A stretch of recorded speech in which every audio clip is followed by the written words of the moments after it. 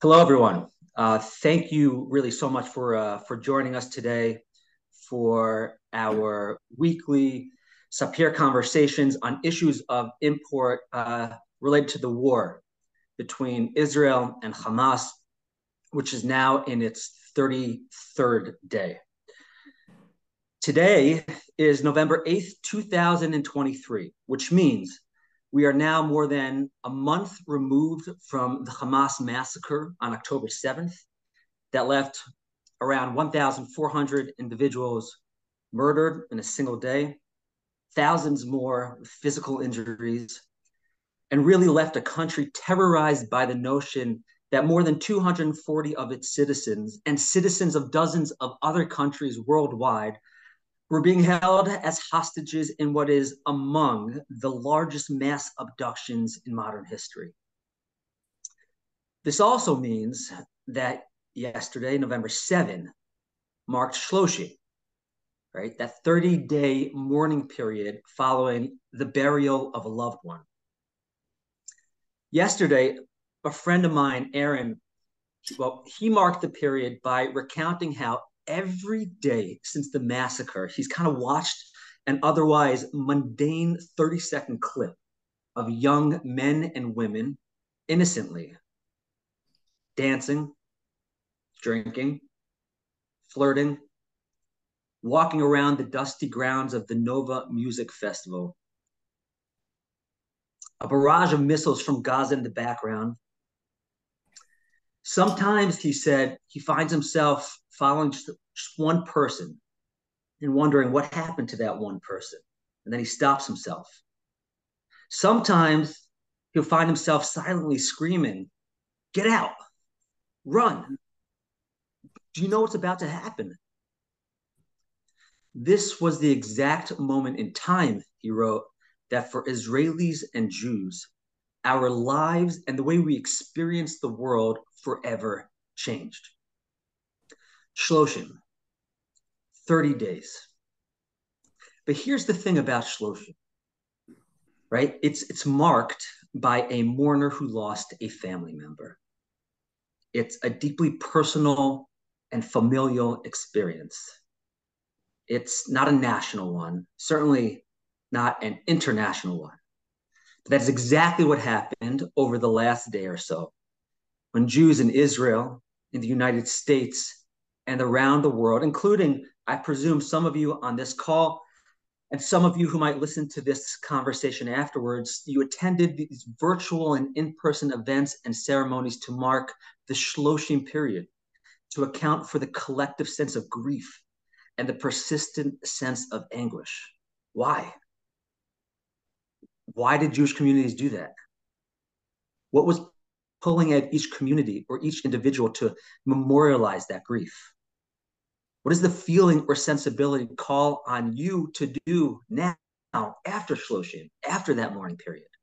How does it orient how you're conceptualizing the war, how you read the news, how you scroll through the 1,000 WhatsApp groups that you suddenly find yourself on? How does it impact your understanding of your own responsibility? And what does Jewish wisdom and tradition have to say about it? We are deeply privileged to have two scholars and leaders within the Jewish community help us make sense of this moment, help us understand the ethos of Jewish peoplehood. Rabbi David Wolpe is a rabbi's rabbi. Until a few months ago, he served as the longtime rabbi at Sinai Temple and now serves in an emeritus capacity. Among his current affiliations, Rabbi Wolpe is a visiting scholar at the Harvard Divinity School, a rabbinic fellow at the Anti-Defamation League, and a senior advisor at the Maimonides Fund.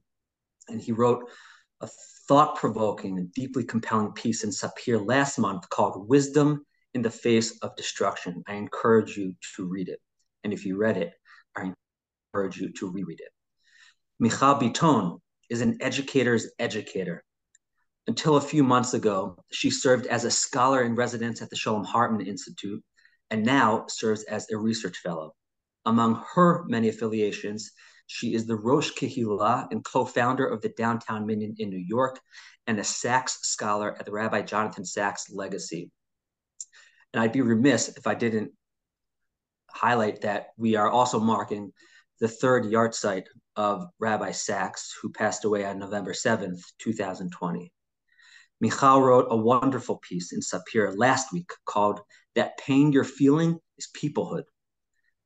And if you read it, I encourage you to reread it. And if you didn't, I encourage you to read it. But also, I encourage you to watch her remarks at the rally at NYU last month. And if you didn't, that's on you, because a million views and counting. So please take a second to watch really her stirring remarks at NYU. And so welcome to you both. Rabbi David Wolpe, welcome. Michal, welcome. So let's start with you, Rabbi Wolpe. Help orient all of us around this concept of peoplehood. How does Jewish tradition understand its demands? How have we talked about it? Is this nomenclature that we've used in the past, or is it new? If it's new, what's its correlation to how we've talked about it in the past? Thank you. It's a pleasure to be here. And of course, it's a pleasure to be here with my colleague and to discuss these together. We started at the very beginning as a people, because when God says to Abraham, Lech lecha, go you, realize that lecha in Hebrew is singular, but he goes with Sarah because the two of them are really one, and a whole retinue. And God promises him, you won't be Avram, you'll be Avraham, the father of nations. In other words, peoplehood is built into our spiritual DNA. And we went through the desert as a people. We came into the land of Israel as a people. When you want to say the central prayers of the Jewish tradition, remember the Shema is a declaration, not so much a prayer, but the Amidah, the Kedusha, which is the holiest moment in the service. You have to have a minyan. You have to have a group of people around you. When you want to say the Kaddish, you can't mourn alone. You have to mourn with others. The Protestant philosopher Whitehead said religion is what one does with his solitude, but that's not true in the Jewish tradition. Religion is what one does in community. I don't know of a Jewish community anywhere that when it's established itself doesn't immediately put down communal institutions. The tamchui, the public plate to take care of the widow and the orphan, and on and on. So I think the way to think about peoplehood, even today, is not by the second hand, but by the calendar. We tend to really see things the way they are at this exact moment. But we're an ancient people, and we have been a people for a very long time. And the last thing that I'll say that indicates our peoplehood is sometimes people talk about Judaism as a religion. But you know, if tomorrow I said, oh, you know, all that stuff I believed yesterday, I was wrong. What am I now? You would say Jewish, because we're something, religious is a part of it. We're like a religious family, a religious tribe, a religious people.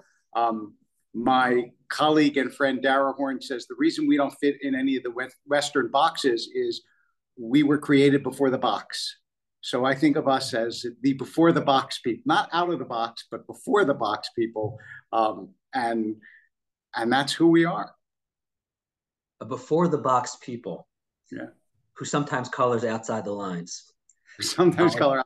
Well, the marvelous part of being people is not that we always are unified or agree, because we surely don't. You can't find a small enough number of Jews not to have a disagreement, but that there is something I really believe, we were talking about this right before we went on, so inherent in the deep peopleness of the Jewish people, that those who are completely unaffiliated find themselves now being stirred in some way.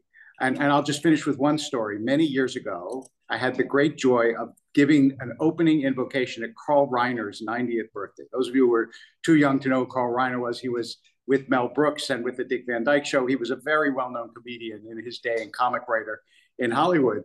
And it was his 90th birthday. I gave an invocation, and someone in the audience said, why is a rabbi up there? Reiner's an atheist. And he jumped up on the stage and he put his arm around me and he said, I'm not an atheist. I'm a Jewish atheist. And that's different. There you go. Um, there you go. I love that. So the modalities of what constitutes peoplehood are shaping. They have take many permutations and formations. So Michal, you hear what Rabbi Wolpe just articulated. When do you think? How do you think we currently understand Jews currently living today, right, as opposed to those thousands of years ago, understand this concept of peoplehood? How does it manifest itself? And when do you think it most manifests itself? When does it become most apparent? This conception of self as a collective. When does it? When do we understand it? How can we understand it? Yeah, and thank you, Hanan, for having me, and it will be great to be here with you. I think I want to emphasize again what the rabbi just mentioned about how the category of peoplehood and Judaism really challenges many of our conceptions in the West, especially in the liberal West, as to what it means to be a group. And I want to mention this because I think I want to speak about American Jewry for a second.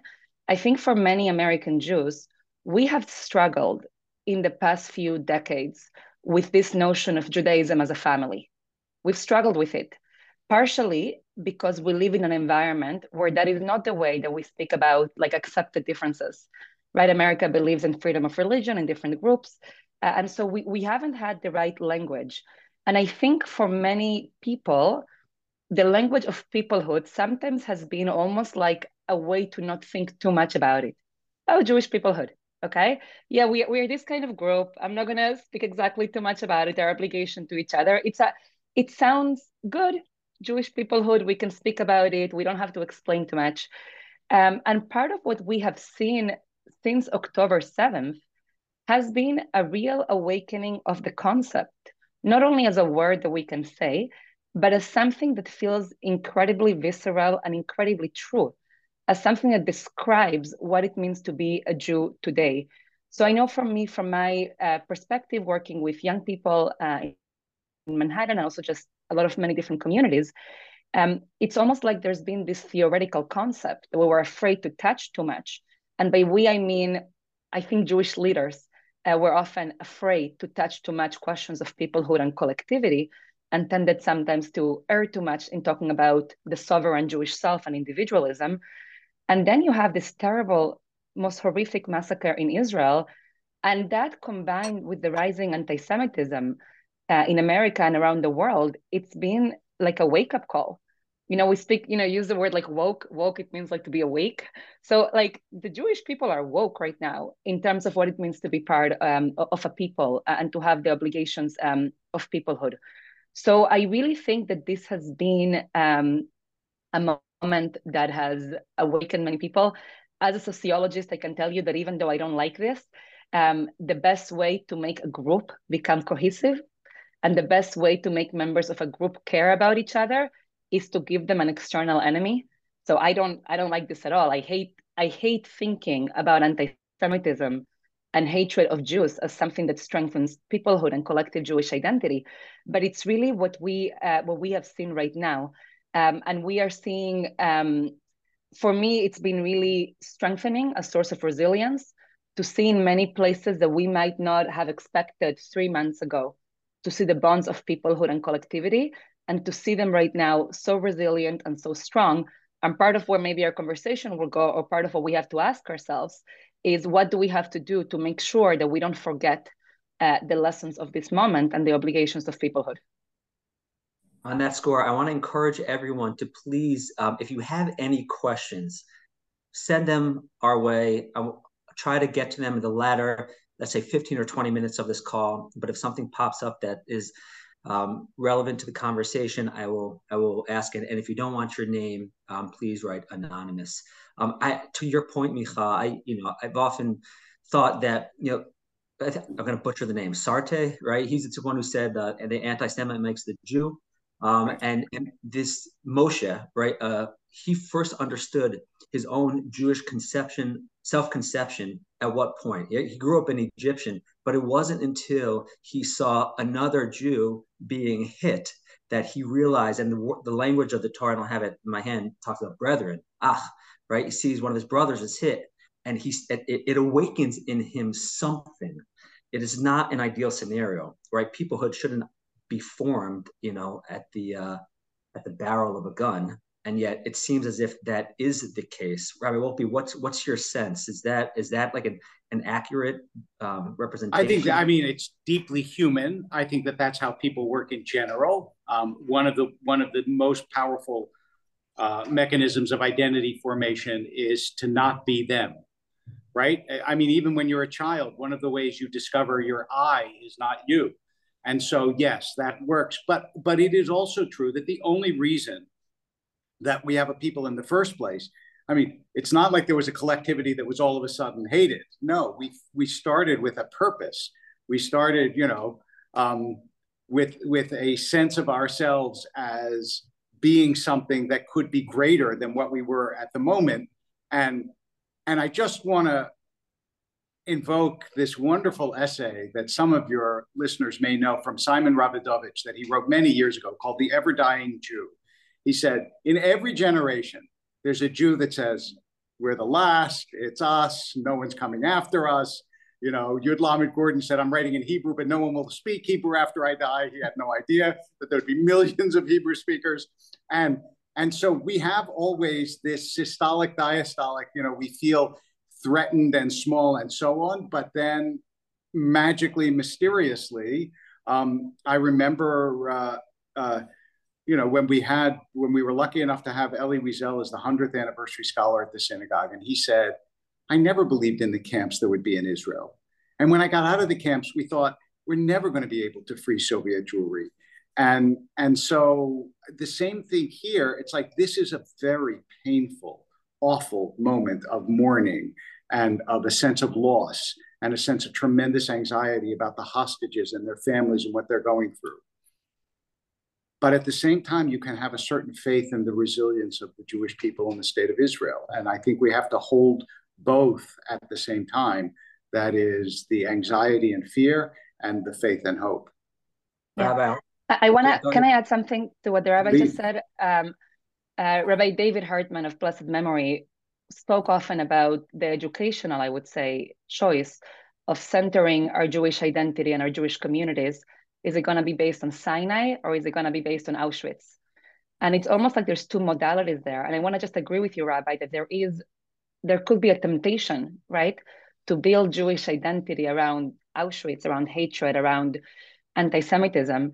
And I agree that we have to be careful around that. We have to both be attuned and aware that this is part of what's happening right now, this awakening of collectivity and peoplehood, and at the same time continue to insist that Sinai and our resilience and our strength have to be our central organizing principle. Beautifully said. I agree. And I'm curious, Rabbi, if you can react to what Michal said earlier. Do you sense a sense of discomfort within, let's say, the organized Jewish community around the concept of Jewish peoplehood? Did you notice that throughout your years as a rabbi? Is that a specifically American Jewish phenomenon, if that is the case? Well, I would say American Jewish and somewhat Western European Jewish as well. I mean, you find it sometimes in England, France, among some. It depends. There's also a fear there sometimes of expressing peoplehood. But the discomfort is because we've been told there are two levels to it. One is everyone wants to fit in. We're social creatures. And so we don't want to be too different. Like you can be a little different, but you don't want to be too different, right? So just like parents who don't want their kids to be too religious, they can be a little, but not too. And so that's one, is you want to fit in. And then the other part of it is that we have inherited this sense that it's exclusive and cliquey. Nobody feels that about loving their family.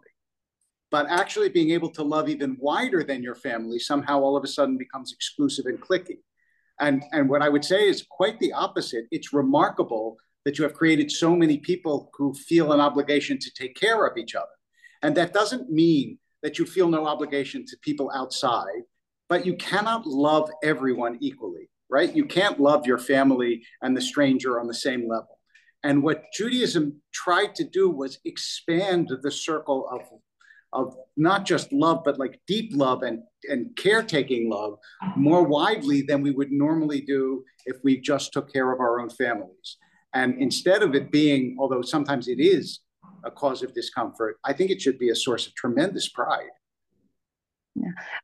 I want to add, if it's okay, a third discomfort about why not everybody, but some people have been anxious about emphasizing collectivity. I've often sensed anxiety, implicit or explicit, by educators and leaders who've expressed that they were nervous that if they would insist on fake collectivity and this idea of a family, that they wouldn't be able to retain or engage young American Jews. It's almost like they've expressed, oh, young American Jews have already, bought into, very hyper individualism, and it's all the sovereign Jewish self, and it's all like a do-it-yourself Judaism. It's very subjective. So it's almost like I have sensed that some people have conceded or assumed that the reality has changed in terms of what young American Jews feel and want, and as such, de-emphasized it. But I personally feel like that's a category error. And that might be based on listening to like very loud voices on Twitter at times that we tend to listen to and then assume all the young people are there. And that there's actually a lot of young Jews and Jews of every generation in many different communities who have this sense, not a sense to exclude other people, but a sense of feeling like I belong to this extended family. And that's part of what we've seen in terms of so much communal activity since October 7th. Yeah, it imposes on you obligations to be part of a people. And I think that we're afraid to impose obligations. We're afraid to tell our children you have obligations. We tend to tell them you have rights, but obligations are harder. But that's essential to peoplehood and to the world. Yeah, Rabbi, I would add to that. I have been thinking a lot. I love Birthright Israel, and I love the idea that we've sent hundreds of thousands of diaspora Jews, and we sent them to Israel, and we told them, this is your birthright. It's your birthright. Right. And I wish, and maybe we have to reconsider some of our language, and I'll include myself here. This has to come hand in hand with it's your birthright and it's your obligation in return. Those young IDF soldiers who join birthright trips, we are witnessing right now what it means for them that they are sacrificing life and limb for their country.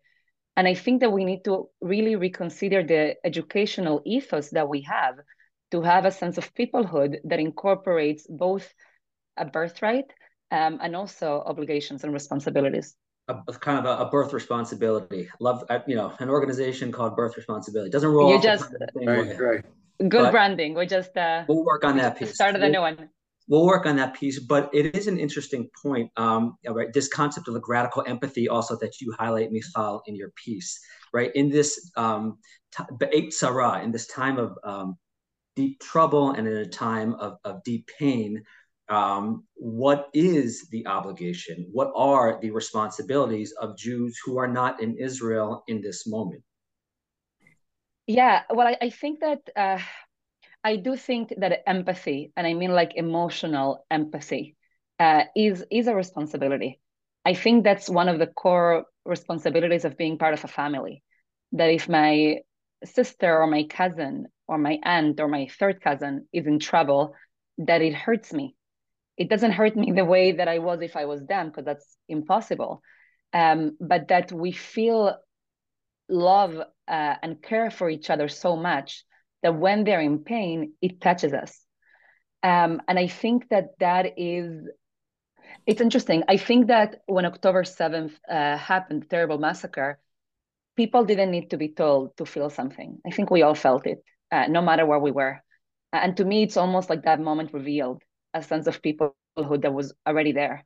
And that just like we saw it in a very, very sharp and intense way.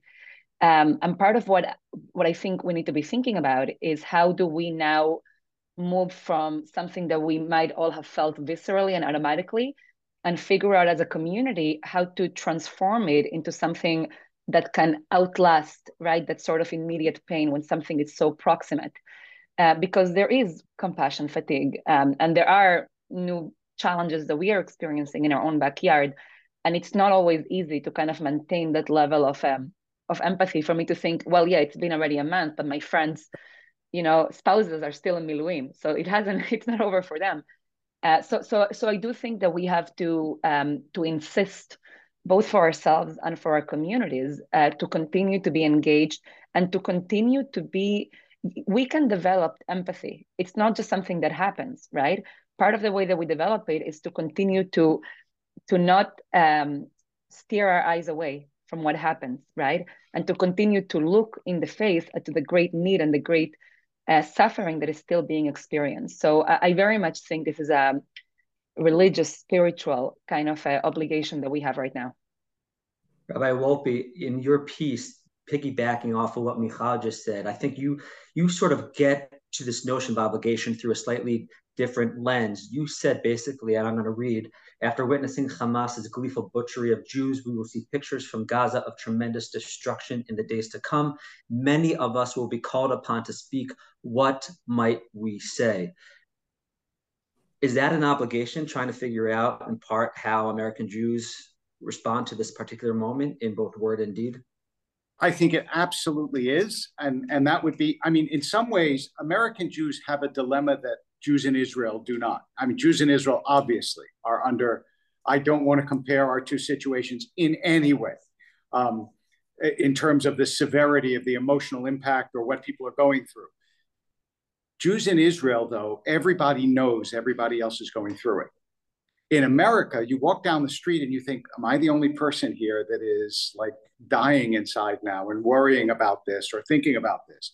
And so there is an obligation to community and also to speak up, to defend Jews in Israel so that we can create our own sort of vocal community here in the United States. And I have to say, when I see, I know maybe this is just me, I don't think so, but when I see on social media someone that I had no idea was an Israel supporter supporting Israel, it gives me such a wonderful feeling, whether Jewish, not Jewish, both.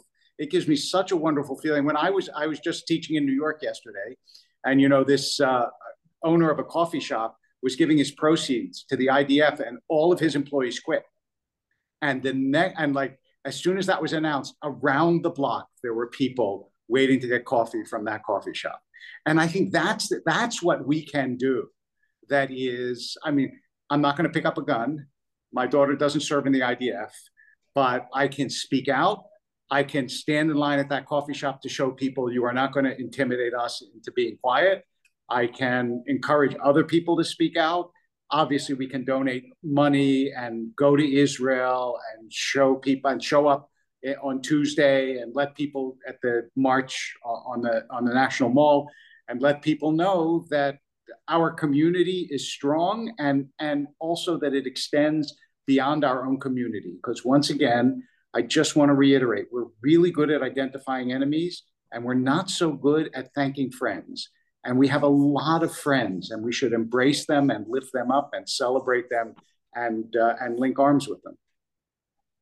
Michal, you agree? You disagree? Yeah, I agree with everything. And I think part of what the rabbi is saying is that, courage is contagious and peoplehood is contagious, right? Yeah. When we hear people getting up and saying things, it gives you strength because you realize, well, there's maybe a lot of silence and maybe what I'm feeling, I'm not alone. So I do think we need to take that seriously and to raise our voices because it might help other people raise theirs. Rabbi, you talked about enemies, and I'm going to ask a question related to both of your vis-a-vis the context of Amalek. And there's a particular reason, because I think there's certain nomenclature that is going around that we often reference, we utilize in difficult times, we reflect upon, right? Amalek, attacked the Jewish people while they were in the desert, right? According to tradition, they attacked individuals who were in the back, the women and the children.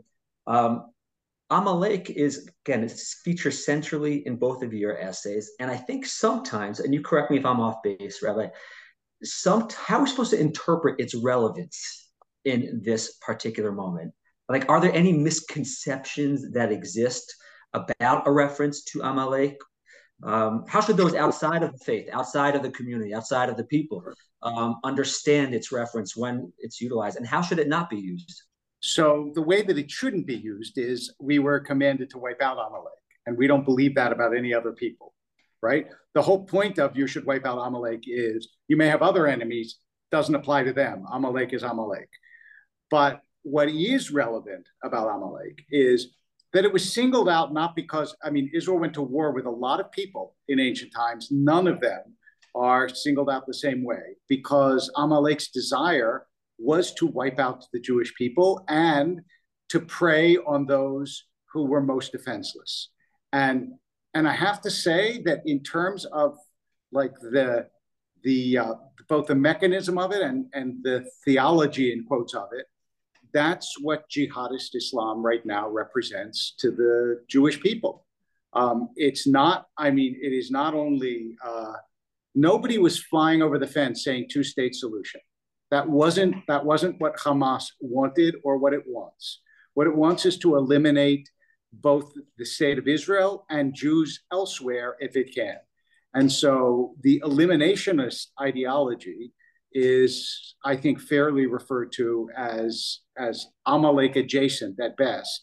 And we should use it just so that people know, if you live in America and you have Canada and Mexico and two oceans, it's really hard to understand what it is to have genocidal cults on the north and in Gaza and mildly hostile to very hostile states around you. And I think that to some extent, Americans don't believe in the reality of evil. And Israelis do because they've experienced it. And so it's a little bit our job to let people know that these are not all evil people, but they are in the grip of an ideology that is evil and that has to be fought. And this is a civilizational struggle. Yeah. Can I add something, Hanan?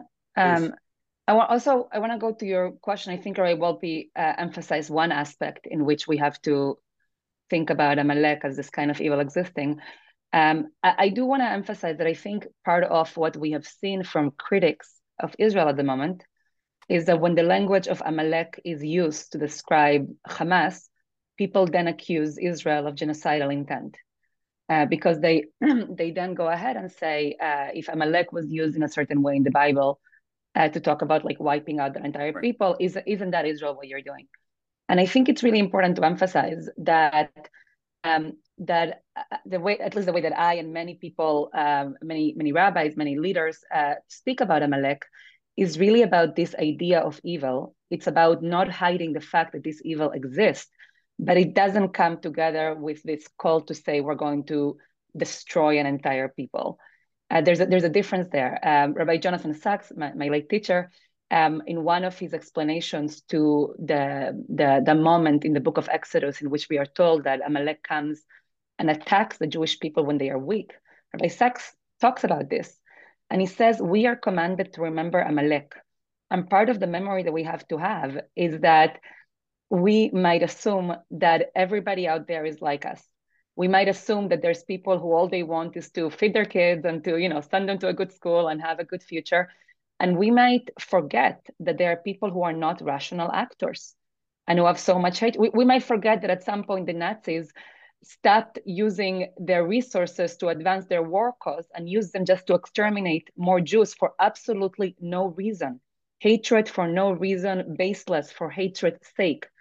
And that is part of the reason that we mention Amalek, to remind ourselves this kind of evil exists.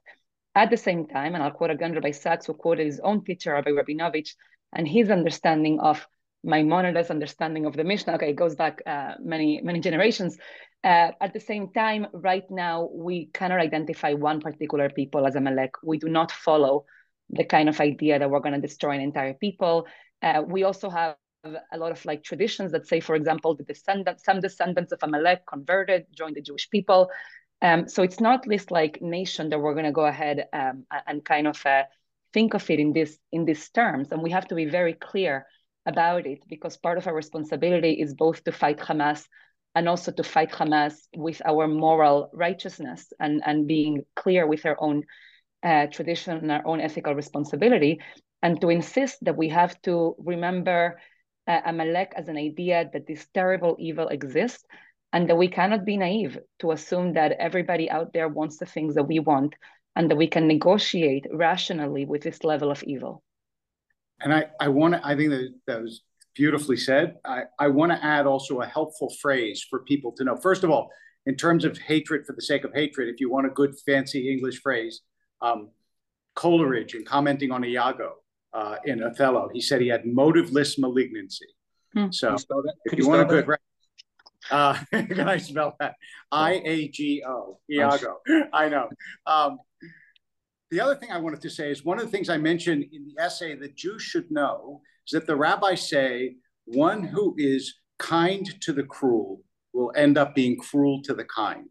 And if you want an illustration of that, had Israel not been as kind as they were, in quotes, to Hamas, in other words, had they been much, much, much more severe, then Hamas would not have been able to be cruel to the kind. And when people say, I mean, you don't have to wipe out Hamas, I just want them to remember that if you don't, years from now, or a year from now, or 6 months from now, or at some point, you will discover that having been kind to the cruel, you will end up being cruel to the kind.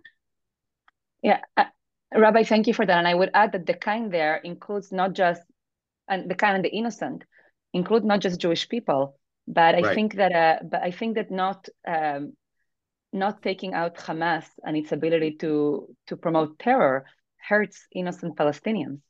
And so many people around the world. So I think that there's this insistence here. And I think there's so much of, sometimes there's like a certain like naivete in the West and like in the liberal kind of like mindset that has been experienced so much tranquility, right? That we forget here what it means to confront this type of enemy that has no qualms over, that has not built a single shelter for its people, right? The Hamas leadership in Gaza, while they've been built an entire city of underground tunnels, which is just horrific. I know, Michal, this might be unbelievable to you, but like when I first started as a rabbi, I thought, okay, anti-Semitism was my father's problem, but it's not going to be my problem. I mean, when you say who grew up in a different, I really grew up thinking that until all of a sudden I realized, no, it's not true. There was a momentary reprieve, but that was it. Yeah, I always think that the first Pew study on Jewish Americans that came out in 2013, it didn't include questions about anti-Semitism. Right. And part of the reason, and I learned this from the people who ran it at Pew, is that they were told by Jewish leaders, it's not our issue anymore. Not our issue. And then, in the second iteration, of course, in the 2021, they had to ask about it. Yeah. And now there's nobody in our communities who would deny that it's one of the pressing issues of our generation. Right. I want to get to some of the questions, and we have a number of them. I also want to note Talia Werber wrote to say that it's the 40th yard site of Mordechai Kaplan. Wow, I did not know that. That's beautiful to know. Whose writing deeply influenced our concepts of peoplehood. I wasn't aware of that now either. So thank you for that, Talia. Let's go through a few of these questions, and then and Anonymous asks, anonymous attendee, among younger American Jews, are we not seeing the opposite phenomenon in terms of peoplehood? So many young Jews are failing to connect with the horrors visited upon Israel, and instead are finding more empathy with the population of Gaza. I think, Rabbi, I'm going to first give that to you in part because you addressed this issue to a certain extent in your essay. How would you respond to this anonymous question? It's certainly true. I think it's undeniable. You see it clearly on college campuses. Some of the people at that protest are Jews, and they serve in some weird way as a shield for the more anti-Semitic protests, because they say, well, look, we have Jews standing here. And part of this, I think, is enormous social pressure. You tend to do what your peers do. And so many of them see that all their peers believe this, and that's a way of fitting in. And I think there is also, even in many Jews, especially in the diaspora, there is a deep discomfort with the idea of Jewish power. And when Jews are victims, that is okay. But the fact that Jews have this power is not really comfortable, and there's a discomfort with power in any case. And there's also a discomfort with the West, which is a whole larger question. And I think that the ideology of the far left progressive anti-Western outlook is very strong on elite campuses and strong among Jews. When I say the college campus, there are a lot of college campuses in America where you don't have this problem. It tends to be the elite campuses, and I will give all of the attendees two guesses as to which Jews tend to go to. Could I? Yeah, go Yeah, ahead. while people are guessing, I do want to say something maybe a little bit different here that is important for me to acknowledge. I think that those Jews who join hand in hand with groups that are supporting Hamas, and we should call it exactly what they're doing, supporting terrorism against Jews and other people, I think that those are a fringe group of young American Jews. I don't think they are representative of where most of our young people are. And I think that we need to note that, because in many ways, I often speak with people who think that, all young American Jews are affiliated with If Not Now or JVP. And I'm like, that's not true. And not only is this a matter of honesty, but I think it's a matter of strategy and leadership. There are so many young Jews in campus and other places who have moral clarity. Maybe they have some qualms about Jewish power, but they have no qualms over the fact that it's wrong to murder people as a form of resistance. They are seeing things. And I think that we need to figure out what it means to support our generation of young Jews who are seeing this clearly, and to not kind of give too much of a stage, right, to the loud voices, because we could, by mistake or unintentionally, almost like strengthen them when we highlight them as like the future young people of our people. They are not. So we need to, on the one hand, I feel very strongly that we need to have red lines, and there is no place in any of my communities for somebody who supports Hamas. There is no pluralism for that. And we need to be very, very clear about that and not be afraid that we're going to lose the Jewish future. We are not going to lose the Jewish future. And at the same time, we need to insist and invest right now, especially right now, even as we are helping Israel, we need to, at the same time, invest in young Jews who are seeking to lead right now, and to kind of like shape a new generation that's going to have moral clarity on these issues. I think that is absolutely true, and a really important point. And I just want to say, like, at the Hillels, Jews are now flooding the Hillels and Chabad houses, and so yes, we need to give them chizuk, we need to give them encouragement and strength. It is, again, the unfortunate reality that in times of tsaros and difficult moments, that's in part when people think reclaim their Jewish conception of self. Suzanne Gordon says, not sure you want to cover this, which means I do.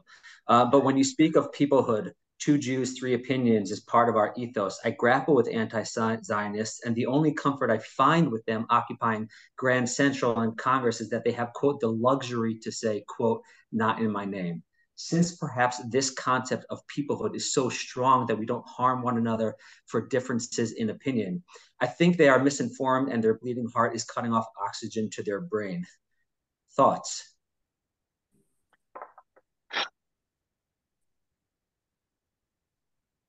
You know what? I'm happy to address this. I'll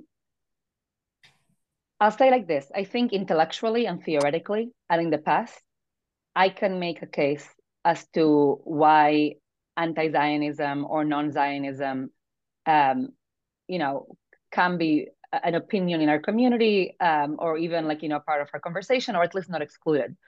But I think what has been crystal clear in October 7th and its aftermath is that so much of the voices and the energies of those who self-identify as anti-Zionist are being used as a way to support terror against Jews, or to legitimate it. Or even, in the best of cases, to say, oh, terror against Jews is wrong, but don't forget, this is Israel's fault, right? After 5 paragraphs. So I'm in a place where I think that we need to establish new red lines in our community. I think we need to. And let me just be clear about what I mean by this. For me, it's almost like if anybody who's supporting terror, or who believes that there is legitimacy to this form of resistance, right? In some way, there's like a red line there that cannot be crossed, even if they are naive or misguided.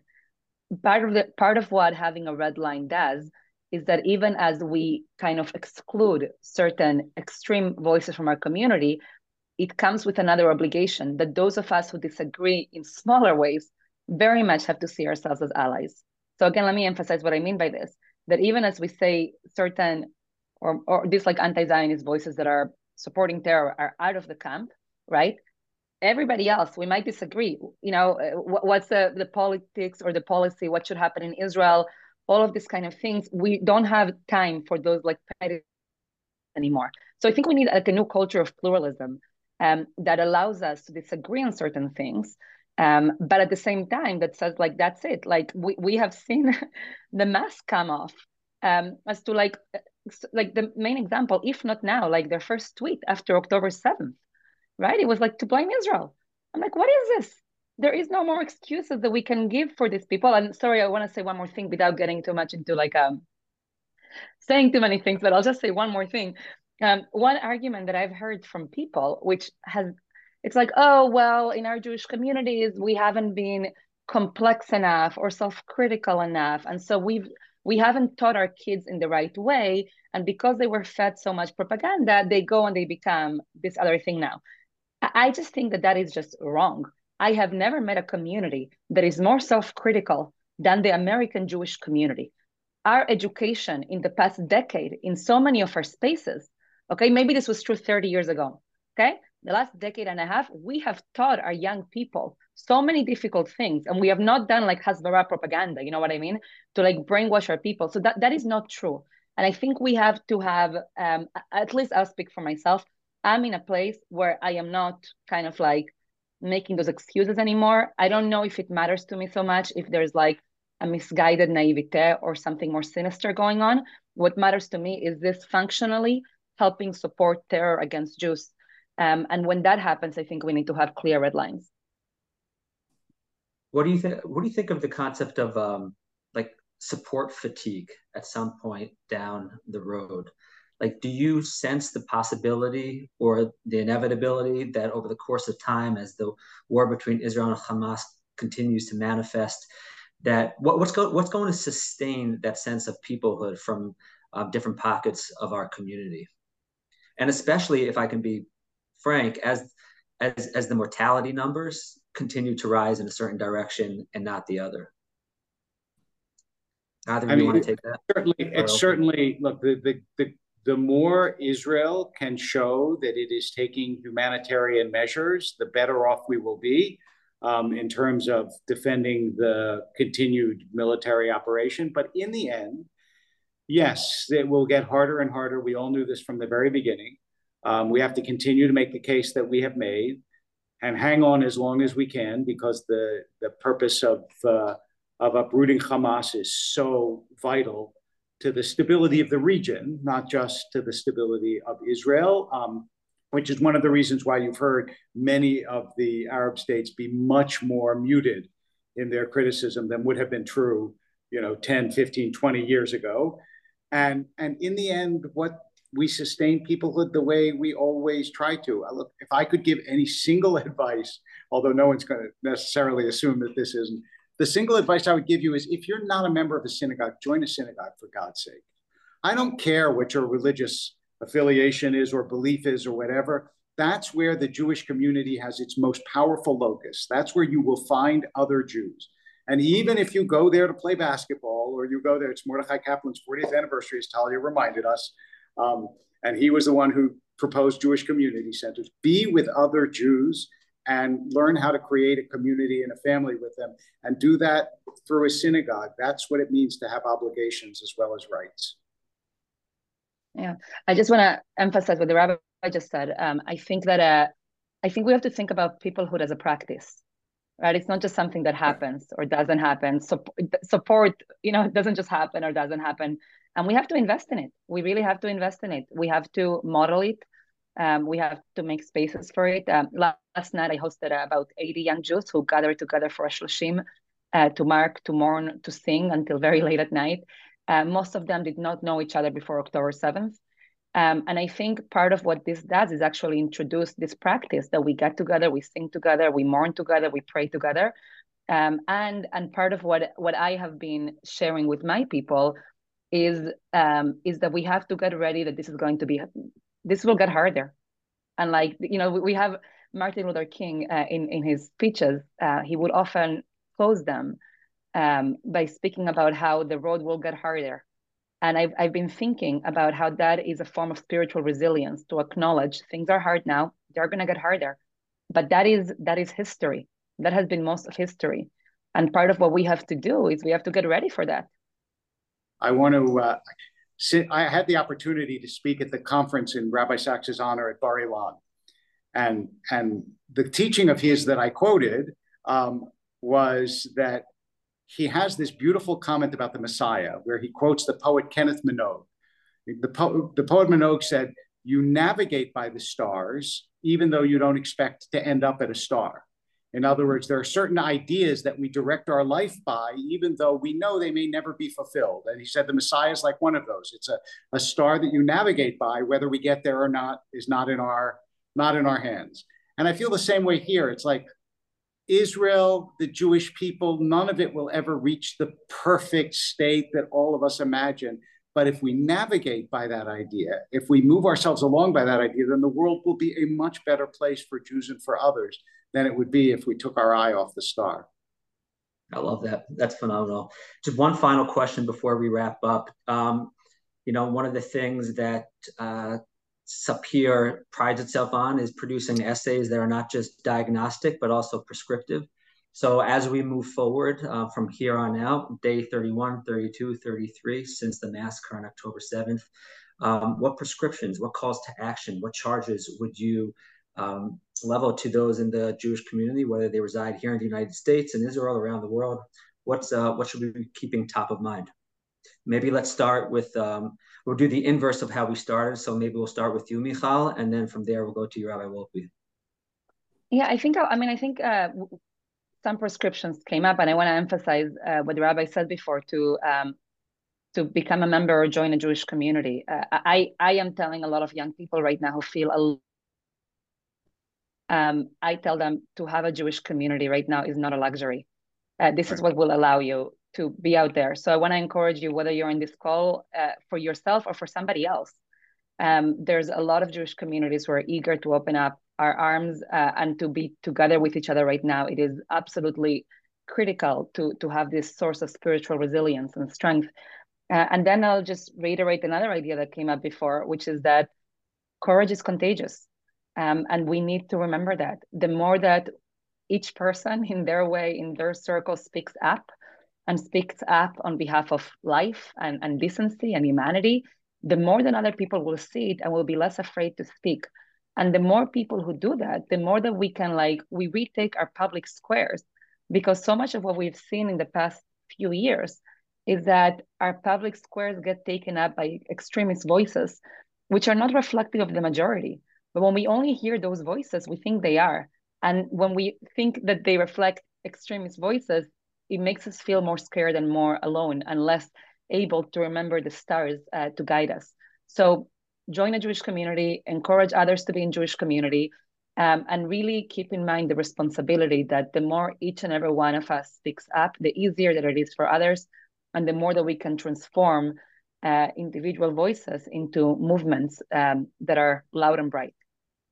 Thank you, Michal. I want to start by saying more people should listen to Michal Biton. That's my conclusion from this webinar. And I would say, in addition to that, internal and external, strengthen the Jewish community, which is something, by the way, that the Maimonides Fund has done brilliantly here and in Israel. Strengthen the alliances in the non-Jewish community also. Speak to your non-Jewish friends. Tell them how you feel and what it's like. And don't think that Jews are the only ones who can support Jews. It's really important to have a wider circle of support than just ourselves. And then just have hope. Remember what Rabbi Nachman said. If you believe that you can break things, then believe that you can heal them. So a lot is broken right now, but we've healed before. Beautiful. Thank you, Rabbi Wolpe. Thank you, Michal. I think what it boils down to is we should all exercise the muscle of Jewish peoplehood. And one very clear way to do that is by joining the rally next Tuesday, November 14th at 1 p.m. in Washington, D.C. If you're unable to do so, try to figure out a way to do so or to encourage others within your orbit to do so. And would encourage everyone else to please continue to read the content from Sapir and sapirjournal.org. Next week, we're going to put a pause in these weekly conversations, and we're going to aim to have an event at 92NY. So please be on the lookout for that. And again, just want to express deep hakarat hatov to you, Michal, and to you, Rabbi Wolpe, for your wisdom today. And I thank all of you, our listeners, for joining us as well.